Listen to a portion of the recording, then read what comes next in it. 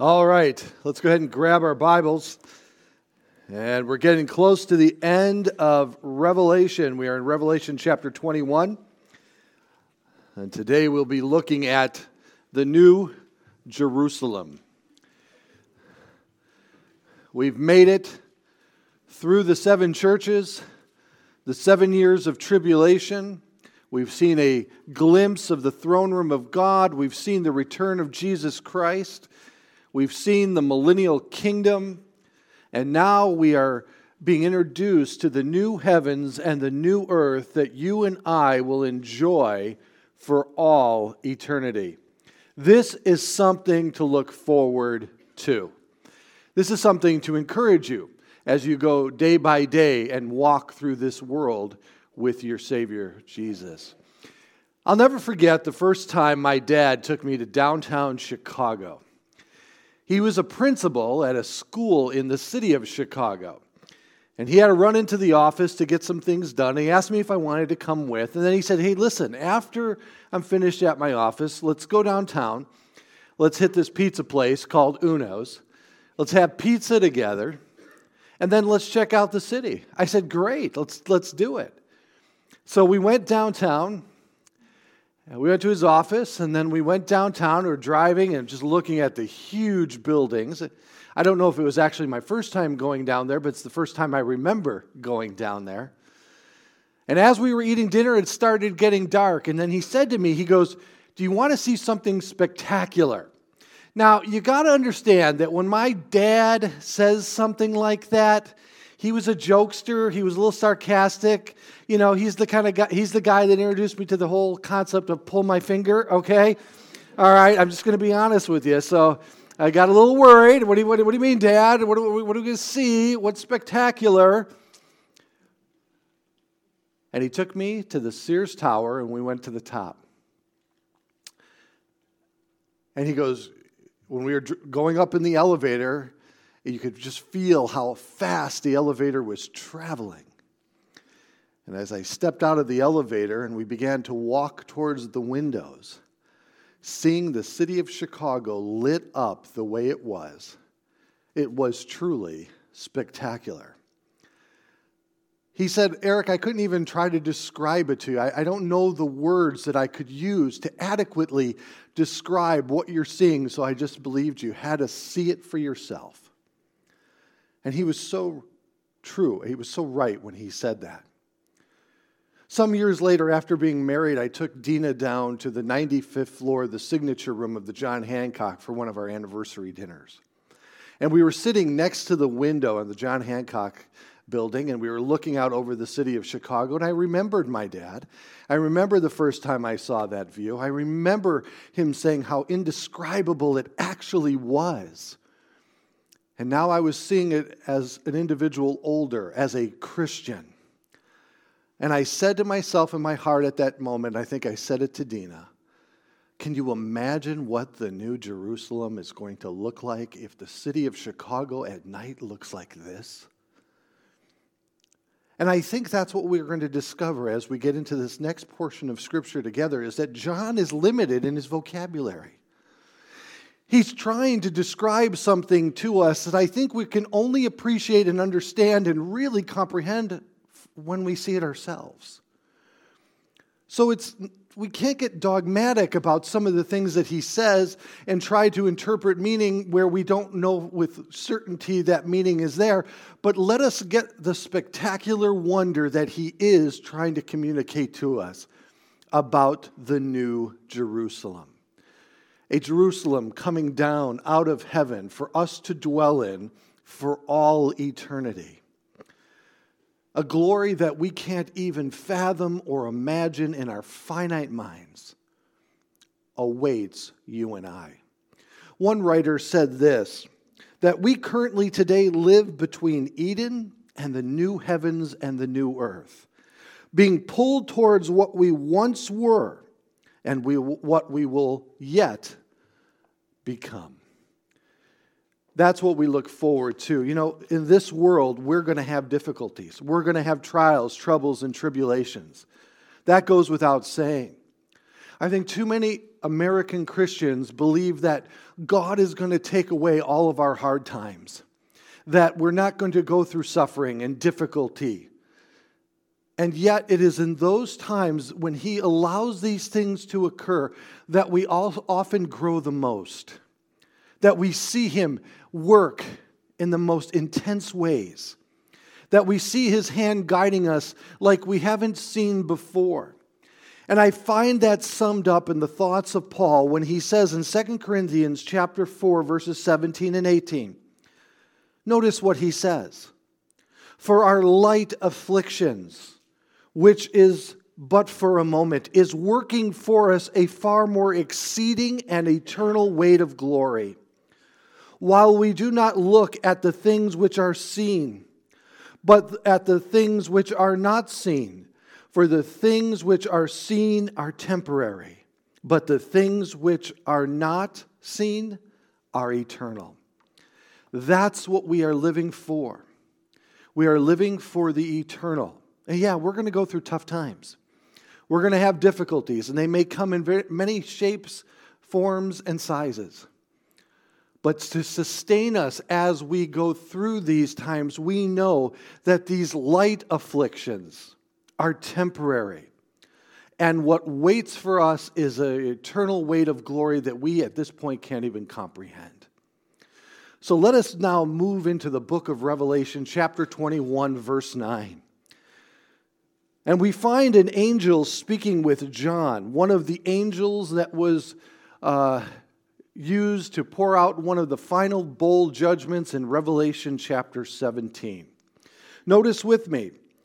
Then one of the 7 angels who had 7 bowls filled with the 7 last plagues came to me and talked with me, saying, Come, I will show you the bride, the Lamb's wife.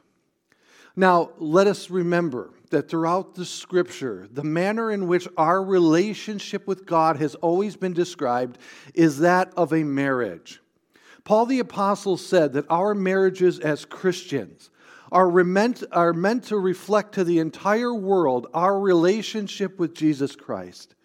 It is meant to be an illustration that people can look upon and see that God loves them and how we should respond to that love. But I thought we were talking about a city. So is the bride of Christ us, individuals as peoples? Or is it a new Jerusalem, a new city for us to dwell in for all eternity?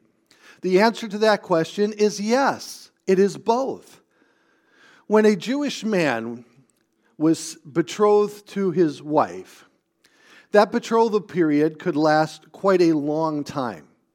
The reason for that is because the man, after his betrothal period began with his new wife, would leave his wife and go and prepare a house for them to dwell in and to start their own family within. And so the marriage between the husband and the wife wasn't only something uniquely contained to them, but it also was found in the dwelling place that was prepared for them by the husband. Now, if you think back to what Jesus said, remember he says, I go and prepare a place for you. A mansion not built with human hands. As Paul reminds us that not only what waits for us is a glorified body that is no longer affected by the stain of sin, but now we are told that a new heavens and a new earth for us to dwell in for all eternity waits us, that we may dwell with God as He originally intended us to dwell from the very beginning. Notice with me, if you will, as we walk through some of the Old Testament passages reminding us of this very fact, calling us the bride. In Isaiah 54:6, should be on the screen behind me, for the Lord has called you like a woman, forsaken and grieved in spirit, like a youthful wife when you refuse, says your God. In Isaiah 62:5, for a young man marries a virgin, so your sons marry you.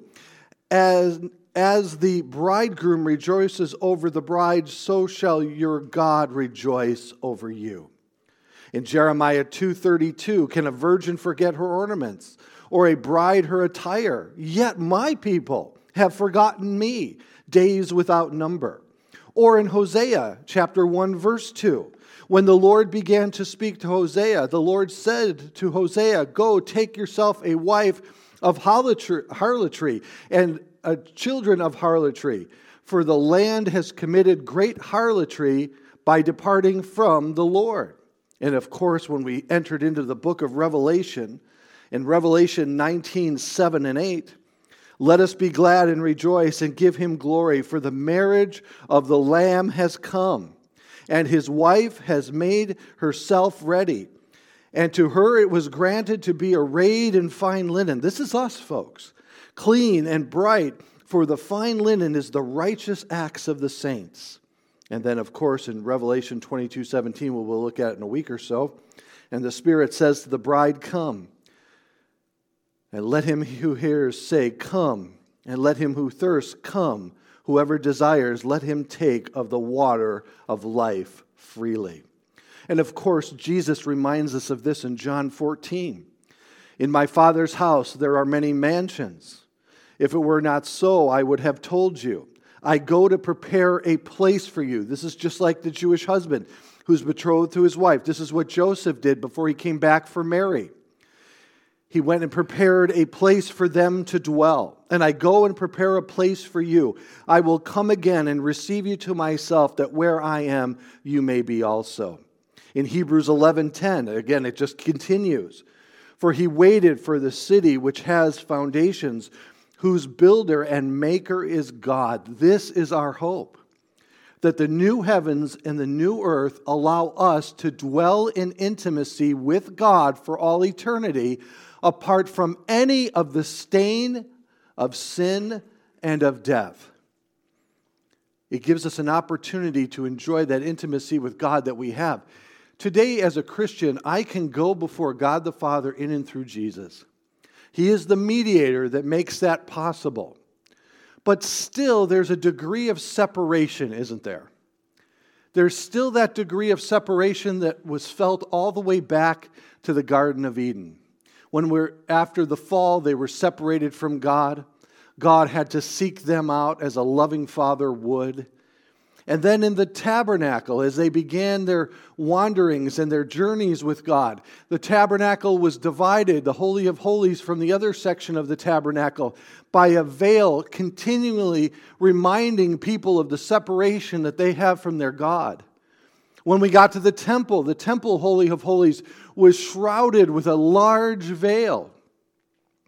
And that veil remained until the crucifixion of Jesus Christ had been accomplished, his death, allowing for the veil to be torn from top to bottom, allowing us a new revived intimacy with God in and through Jesus Christ.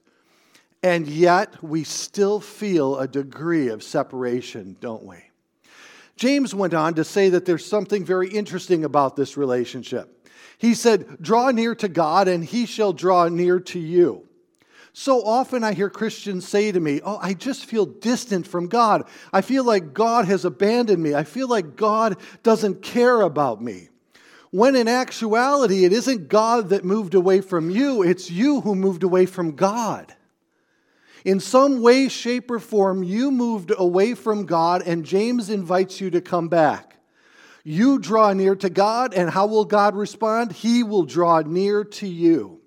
If you feel distant from God today in your walk with Him, ask the Lord to search your heart, to see if there be any wicked way, as David prayed for himself, that intimacy may be regained once again. I don't have to convince any married couple here that there are various stages of the intimacy within your marriage. Now, I'm not talking about physical intimacy. I'm talking about personal intimacy. There are times where the house is just too big, and you just want to be around your spouse all the time. And those moments are indicated by the strange words that we use as nicknames for our spouse. I know that Dina is really happy with me when she goes, "Come here, chicken." I don't know why she calls me chicken. I'm afraid to ask. I am. But I don't ask because I'm in a good place, and if I ask, I'm afraid we won't be in a good place, you know. But there are other times that the house isn't big enough, and you just want your opposite end of privacy and so forth, and yet you're still married, and yet you see that there are varying degrees of intimacy that can be had. You leave the cap off the toothpaste. You leave the seat up. Okay, come on, men. Don't tell me you never did these things, okay? Just something has happened. You didn't respond with the right nickname after she called you chicken. Does it happen to you? You know. And you find yourself not estranged, but you just don't want to be around that. That intimacy has been affected by something that has occurred. Usually something that the husband has done wrong, if you ask the wife. And as a result, you feel distant, but you're still married. You're still legally married. It's just the house isn't big enough. That can happen with God also. Because of our sin, it doesn't throw us out of the family of God. When we as Christians disobey, it doesn't necessarily mean we're thrown out of the family of God. But what it does mean is that intimacy that God wants to have with us has been strained. And there's only one way back, and that's through repentance. This is why John wrote what he wrote in 1 John 1:19. He says, if we confess our sins, 2:19, if we confess our sins, he is faithful and just to forgive us our sins and to cleanse us from all unrighteousness. That is written to Christians. That is your first step back to intimacy with God. It is drawing near to him and allowing him to draw near to you. The separation now often occurs, almost always occurs when we have moved away from God. It is never caused by him moving away from you. As we talk about this place, the writer of Hebrews went on to say in Hebrews 12:22, "But you have come to Mount Zion, and to the city of the living God, the heavenly Jerusalem, to an innumerable company of angels." These are all looking forward to this new heavens and the new earth, the new Jerusalem that God is providing for us. Let's look at the cityscape together in verse 10.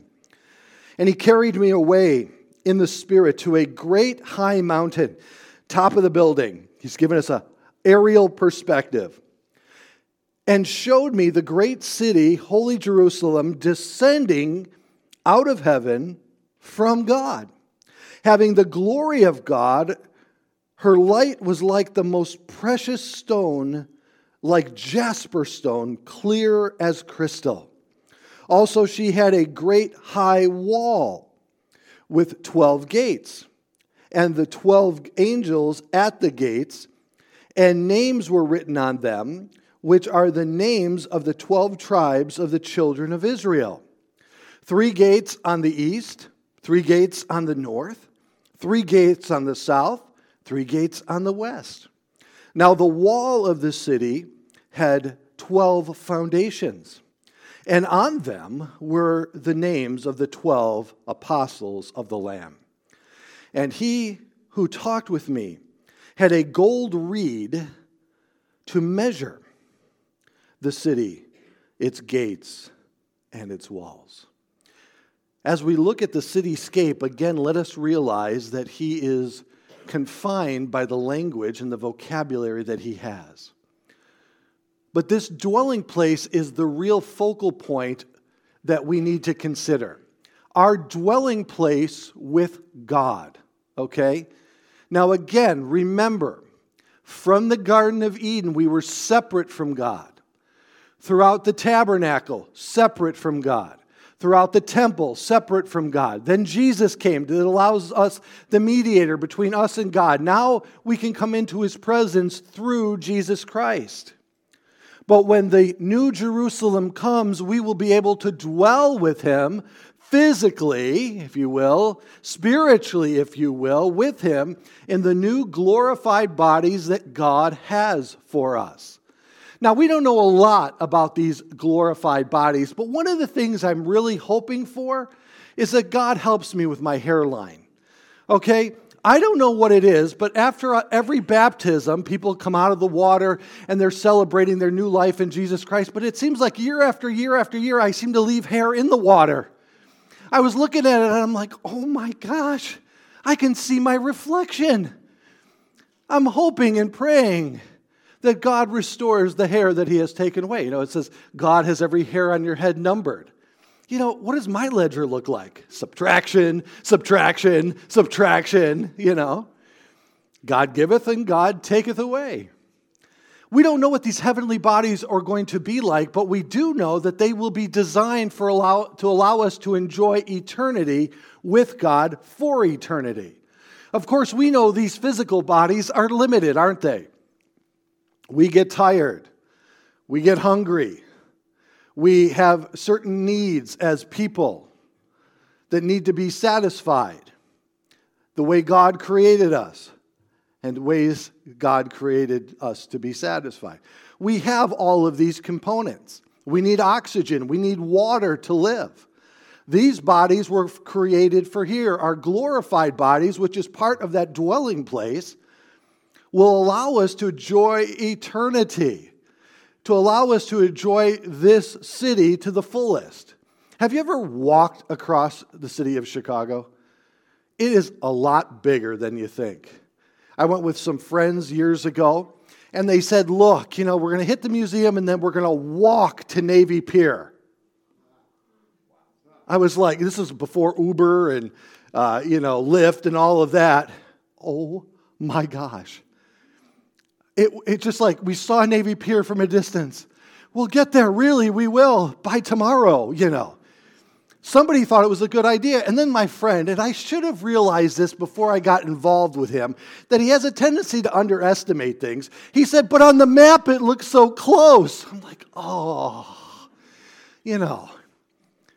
It's like, come on. My physical body, our physical bodies, we're tired after that journey. But in heaven, we'll get to walk from one side to the other. And we will no longer be limited by the physical restraints that we have today. Notice with me that this temple that we are looking forward to is already in us today. In 1 Corinthians chapter 6, verses 19 and 20. Or do you not know that your body is the temple of the Holy Spirit who is in you, whom you have from God, and you are not of your own? For you were bought with a price. Therefore glorify God in your body and in your spirit, which are God's. Notice what Paul then went on to write in Ephesians chapter 2, verses 19 and 22. He says, now therefore you are no longer strangers and foreigners, but fellow citizens with the saints and members of the household of God, having built on the foundation of the apostles and prophets, Jesus Christ himself being the chief cornerstone, in whom the whole building, being fitted together, grows in a holy temple in the Lord, in whom you also are being built together for a dwelling place of God in the Spirit. The work that God has already started in you. Remember, we talked about this last week. We wait for these new heavens and new earth as part of this new creation, but have discovered that the Bible already tells us that we are part of that process already. God has started this work in you already today. Old things have passed away. All things have become brand new. He is getting ready to take us to himself in the new heaven and the new earth, in the new Jerusalem that he is about to provide for us. I love what Chuck Swindoll said. He said, in both the tabernacle and the temple, the veil stood between men and God. That veil was torn in two when Jesus died, thus opening a new and living way for God's people.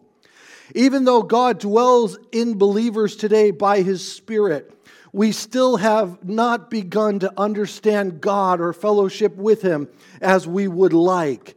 But one day we shall dwell in God's presence and enjoy Him forever. One commentator noticed that John describes the three elements of a city that would be most concerning to the people of his time. That is the foundations, that is the walls, and that is the gates. The foundations in which John refers to lets his readers know at that time. Now, the Jewish people had been displaced. Revelation was written in 95 AD. Jerusalem had been destroyed in 70 AD. They were dispersed throughout Asia Minor. They didn't have a homeland. They didn't have a city to call their own. And as a result, John is saying, but yes, God is preparing a city for you, this city. And the very first thing that they needed to know was the permanence of this city. And that's why John began with its foundation. This is not a tent that you're going to be carrying through the wilderness with you. This is not going to be a temporary structure that takes you from one place to the other as you wander as a nomad through this land. This is a permanent place that God is dwelling for us, and it is immovable, and nothing will shake its foundations. Also, the walls speak of protection. One of the things that you notice when you read the Bible, every city had walls from Jericho to Jerusalem. These walls were always there to protect the people, to keep them from harm. Now, these walls, we will see, are crystal clear. The protection that we have is from God Himself, and the transparency of these walls demonstrates that. God's dwelling with us in this perfect place allows us to rest securely, knowing that He is in control, He is on the throne, and that He is watching over all of His people. But at this point in time, there's nothing that can harm us. God is with us. Now, that reality is true today. God does watch over His people. God knows what we are going through. God is in control. But right now, we see the duality of what God's kingdom is bringing about and the world that is resisting that kingdom every single step of the way. That's why we find ourselves in the positions that we do. But in the end, as we've said from the very beginning of this book, God wins. And we can be assured of that, knowing that nothing is going to stop Him from fulfilling all that He desires to fill. And lastly, the gates. Now, these aren't gates to keep people out. These angels are not simply there to screen people, to make sure you have your digital ID or some kind of passport that may be issued to you. These angels are there to welcome us into the incredible New Jerusalem that God has provided for us. How would you like to high-five an angel on your way in? Okay, I'm all about that. I'm all about that. You know, some people have this idea of angels that they are this little round puffy thing sitting on a cloud with little tiny wings that are disproportionate to their body size. And they play the harp, okay? I'm sorry. My theological understandings of angels, long hair, okay? Tattoo sleeves, okay? Tough guys, not playing harps, but electric guitars, okay? I mean, these guys are ready to go. I mean, you know, I would not be surprised if they have angelic Harleys in heaven that they ride in on, okay? I'm being facetious for those who may not know me. But these angelic creatures are no wimps by any way, shape, or form. And they are there to welcome you and I in. And as we walk in, fist bump, high five, as we enjoy the presence of God. I love what one wrote. He said, the truth about the heavenly city is more than is described, but not less, not different from what is described. It is a material creation, yet so unique as to be unimaginable to us. The words of John provide all the detail that we have been given by God to excite our hope in what is still yet to come. Meaning to whet our appetites. This is an appetizer, okay? The best is yet to come. The best is yet to come. Notice with me in verse 15, if you will. And he who talked with me had a golden reed. Now we're going to get the specs of the city. And he talked to me, had a golden reed. This is a measuring tool that they used then. It's like a tape measure. The city, its gates and its walls. And the city laid out as a square. Its length is great as its breadth. And he measured the city with the reed, 12,000 furlongs. Its length, breadth, and height. So it's in the shape of a square, which is significant. And I'll talk about that in a moment. Then he measured its walls, 144 cubits, according to the measure of a man, that is, of an angel. And the construction of its walls were of jasper, and the city was pure as gold, like clear glass. Now, why are we given the dimensions?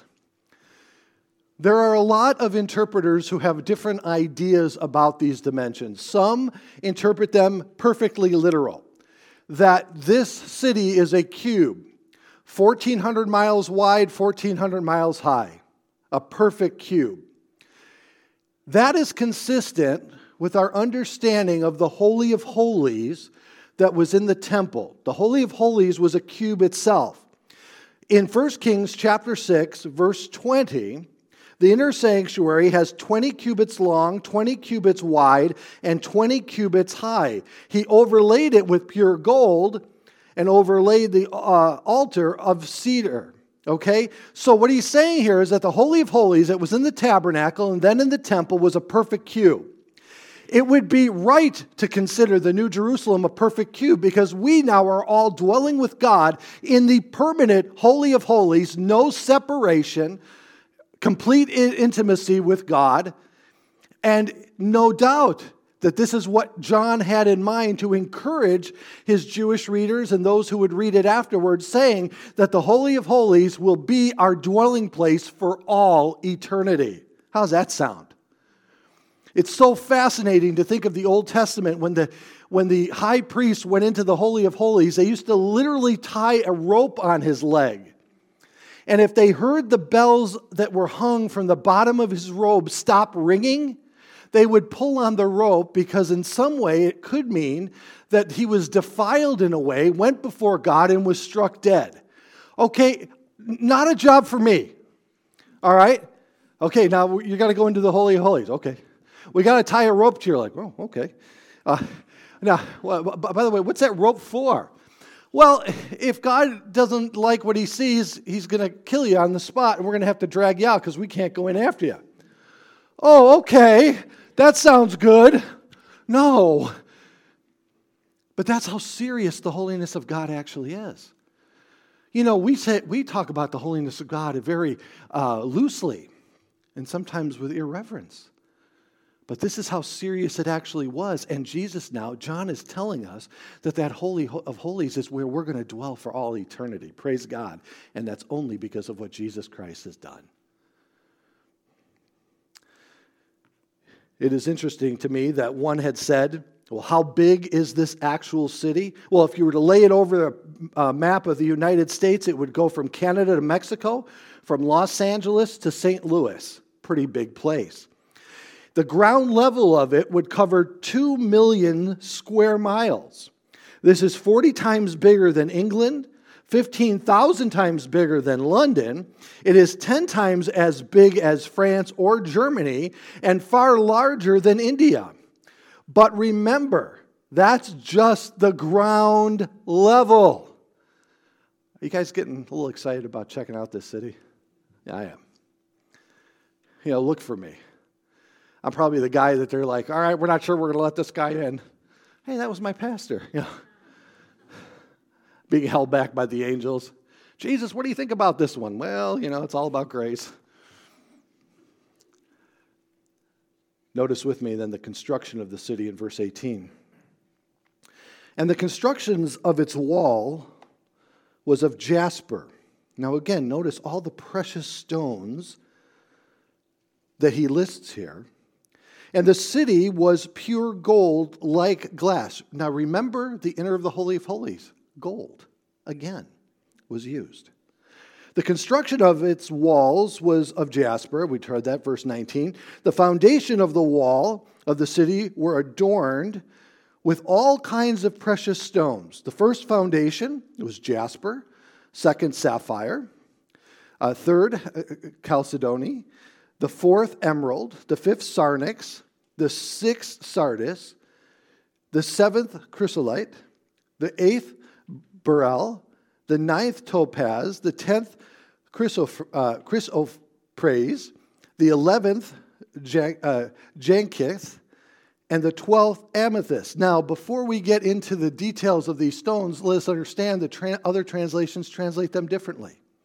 Agate and other stones are used. The actual characteristics of the stone, I think, in collective, are meant to say that the foundations of the walls around Jerusalem, the foundation of the city itself, is the fact that the bride has been selected from every nation and every tongue and every people group that the world has within it. That you and I, though our sins were as scarlet, now they are as white as snow. As we were cold, now we are diamonds because of the hand of God who has created us and also conformed us into the image of Jesus. The foundation of the city is meant to remind us of the brilliance of the work that Jesus Christ has done in us. You know, all of us are a work in progress. We cannot forget that. All of us, each and every day, have to be reminded that God is working in us. Now, sometimes we don't see that day to day, do we? Sometimes we can't see that transformation. Sometimes we can't see the fact that we are being conformed into the image of God. You know, I've shared this story many times that it reminds me of the first trip I had down to Disney World with my family. Again, it's supposed to be the happiest place on earth. And my parents decided to torture their kids by telling us that for Easter break, we would be going to Disney for our vacation. They told us in December, and every day dragged on. It was like a drip of water.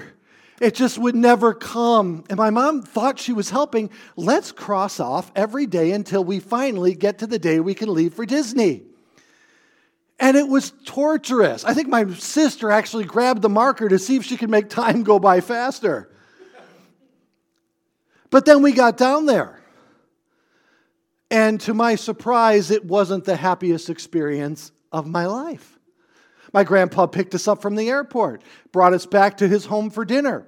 My grandma and grandpa asked me, did you enjoy going to Disney? They were all excited. I go, no, I didn't like it at all. Didn't like it at all, and I hate Donald Duck. And they're like, what? How can you hate Donald Duck? I said, yeah, because every single ride I wanted to go on, you had to be as tall as Donald Duck's hand. And I was down here. So my grandfather said, okay, well, how high do you have to be? And my dad said, maybe 40, 48 inches, 42 inches, whatever it was. So we went to the door, and they marked a little notch. All right, when you get this tall again, I'll make sure your parents take you back, and you can go on all the rides. Again, talk about tormenting your children. Every weekend, we ran to that doorpost. And guess what? We didn't grow at all. We didn't grow at all. Finally, we just gave up. Well, years later, after my grandparents went home to be with the Lord, I was helping clean out their home, and I walked by the doorpost. And there was the mark. You know what? It was down here now. I had finally grown past Donald's hand. After years of passing, I finally now can go on the big rides. Okay? See, I didn't see it happening day by day, but I was growing. And then looking back at it in hindsight, I said, wow, I've come a long way. Now, I don't say that to boast because when I look forward, I still have a long way to go. But be encouraged. God never stops working in your life. Never. All things work together for good to those who love him and are called according to his purpose. Everything does. Everything you're experiencing, God is using in some way to conform you into the image of Jesus Christ. So don't be discouraged if you don't see it. Don't be discouraged thinking God's not working or God has forgotten about me or God has no. God loves you too much to leave you the way he found you. And he is working in you. And one day, I guarantee you, we will be gathering in this city together. In the gazebo, Chris will be leading us in worship. He'll be taking our church there. He'll be taking us into the presence of God. He'll say, now focus on the presence of God. And we won't even have to think about it mentally. We'll just turn because there's the throne room of Jesus right there. It'll be right in front of us. In each and every way, it reminds us of the various elements that God is building, taking the coal that he found and creating diamonds. But notice with me in verse 21. And the 12 gates were the 12 pearls. Each gate was one pearl, and the streets of the city was like pure gold, like transparent glass. Now, I think John selected a pearl specifically to describe the gate. When an oyster creates a pearl, are you familiar with the process? It begins with some irritant entering into the oyster, often a grain of sand. And that irritant will often cause a significant injury within the oyster. So the manner in which the injury is resolved and healed is by the oyster creating a pearl out of that grain of sand that has caused injury to it. And eventually the pearl is formed. Now think about the significance of that understanding when we think about these gates. Our entrance into these gates has only been allowed by the injury that occurred to my Lord and Savior, Jesus Christ. He took that injury and he made a pearl. Think of each and every time we go through trial, trouble, and tribulation, and God brings us through that. Those irritants, those injuries, those difficulties that we experience, God brings into pearls. God is using them. And each and every time we walk into this city and we see that pearl, we are reminded of what it took for us to be there in the presence of God. It took the sacrifice and suffering of our Lord and Savior Jesus Christ, who's now reigning in glory. Isn't that beautiful to consider? But it doesn't stop there. Notice with me in verse 21. But I saw no temple in it, for the Lord God Almighty and the Lamb are its temple. The city had no need of a sun or a moon to shine in it, for the glory of God illuminated it. The Lamb is its light, and the nations of those who are saved shall walk in its light, and the kings of the earth will bring their glory and honor into it. Its gates shall not be shut at all by day, and there shall be no night, meaning the gates are open all the time. And they shall bring glory and honor of the nations into it. But there shall by no means be enter into anything that defiles or causes an abomination or a lie, but only those who are written in the Lamb's book of life. That's what we have to look forward to. There's no darkness at all. Right now, Jesus says men love darkness rather than coming to the light. There is no error, only truth. There is no corruption and disorder. There's only God's perfection. There is no impure flesh, but a pure spirit. God's heavenly kingdom versus Satan's worldly kingdom. Satan's kingdom has been brought to an end. One wrote, again, Chuck Swindoll, he said, when John said that night will no longer exist in the New Jerusalem, he was speaking literally, but it has spiritual applications. In the new creation, error, sin, corruption, the fallen flesh, evil administration of the world will be eradicated. As light displaces darkness, so the holy, shining presence of God will drive out the wickedness and falsehood. In this light, the glory of God, all nations will walk. They will pass through open gates, entering into the presence of God without hindrance or hesitation. And again, Dr. John Woolvard, I love his writings. Though the description of the city does not answer all the questions concerning the eternal state, the revelation given to John describes a beautiful and glorious future for all who put their trust in the living God. Now, here's the question. If something were to happen to you, if you were to stand before God tonight, would you be confident that He would know you?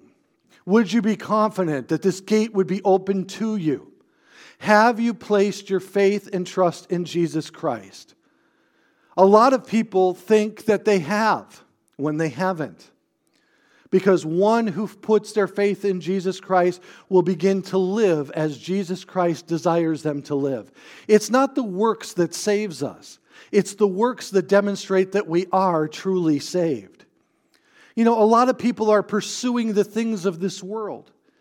They're looking to accumulate. Today, one of the biggest desires of young people, 18 and older, are to become a YouTube influencer and make millions of dollars. You know, it reminds me of a story of someone who went to heaven and was allowed to bring something with him. There was this man who pleaded with God and said, listen, God, I've accumulated this wealth. Can I bring a suitcase with me? Just one suitcase. And God said, okay, I'll let you bring one suitcase. So when he finally arrived at heaven's door, Peter welcomed him there, and there is this man standing with the suitcase. Okay, this is a joke. This isn't biblical, okay? Like, where's that in the Bible? And so he showed Peter the suitcase, and he said, okay, and God says it was okay. Okay, I got the memo. Yeah, it's okay. So John came up to Peter and said, hey, you know, what in the world that guy thought was so important to bring to heaven? Peter looked at John and said, you know what? I don't get it. I don't get it. I opened it up, and I found asphalt because the streets are streets of gold. What was important to that man to bring to heaven was mere asphalt in the new heavens and the new earth. So maybe all those things that are important to us aren't necessarily important to God. So where do you stand with God today? What is your hope built in? The things of this world or God?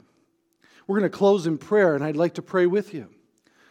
And if you'd like to enter into a relationship with Jesus Christ, knowing that this heaven waits for you, then I'd like you to pray with me this morning. Let's bow our heads. Heavenly Father, you know each and every person that is here today. Father, you know everything that they're going through, the difficulties, the struggles, the trials, the tribulations. You've brought each and every person here today to hear about you. Heavenly Father, I just pray that if there is anyone here today who isn't sure, that they would make sure before they leave today. If there's anyone here today who doesn't know for certainty that if they were to die tonight, God forbid, you forbid, that they would enter into the kingdom of heaven, I pray that you would press upon their hearts to get right with you. And to do so, they have to realize that they have sinned against you. And that was the necessity of Jesus Christ coming to the cross, to settle a debt of sin that we could not settle ourselves. It was that sin that separated us from you and kept us separated from you until the new heavens and new earth, or until Jesus Christ came.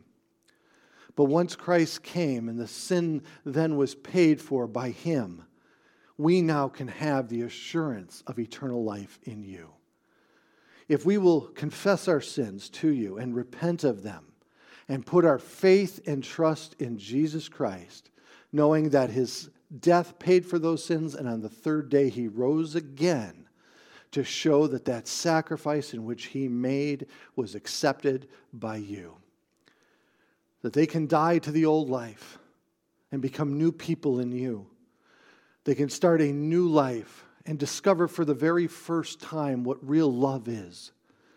Discover what true peace is, what true joy is. Discover, Lord, that you are a loving and caring Father that has been seeking them and bringing them to this point. I pray that in this moment in time they would pray, Lord, forgive me of my sins. Father, I know I have sinned against you. I put my faith and trust in Jesus Christ. I don't know what that all means, but I trust Him for my salvation and Him alone. Father, begin a new work in me. Make all things pass away, all old things and all things brand new this morning. And Father, I pray, and I'm not going to walk away from you anymore in my life. I want to walk towards you and with you through this life. And I ask this now in Jesus' name. Amen. If you prayed that prayer and if you'd like to start a new relationship with Jesus Christ, will you come see me after church? I have a Bible for you, no strings attached. Just I ask that you read it. I have a brand new Bible for you, specifically waiting in my office for you because God knew you were coming today. That being said, if the baptism certificates, if you want to grab them from me, please do before you leave. So let's stand for our closing song. And we'll see you next week.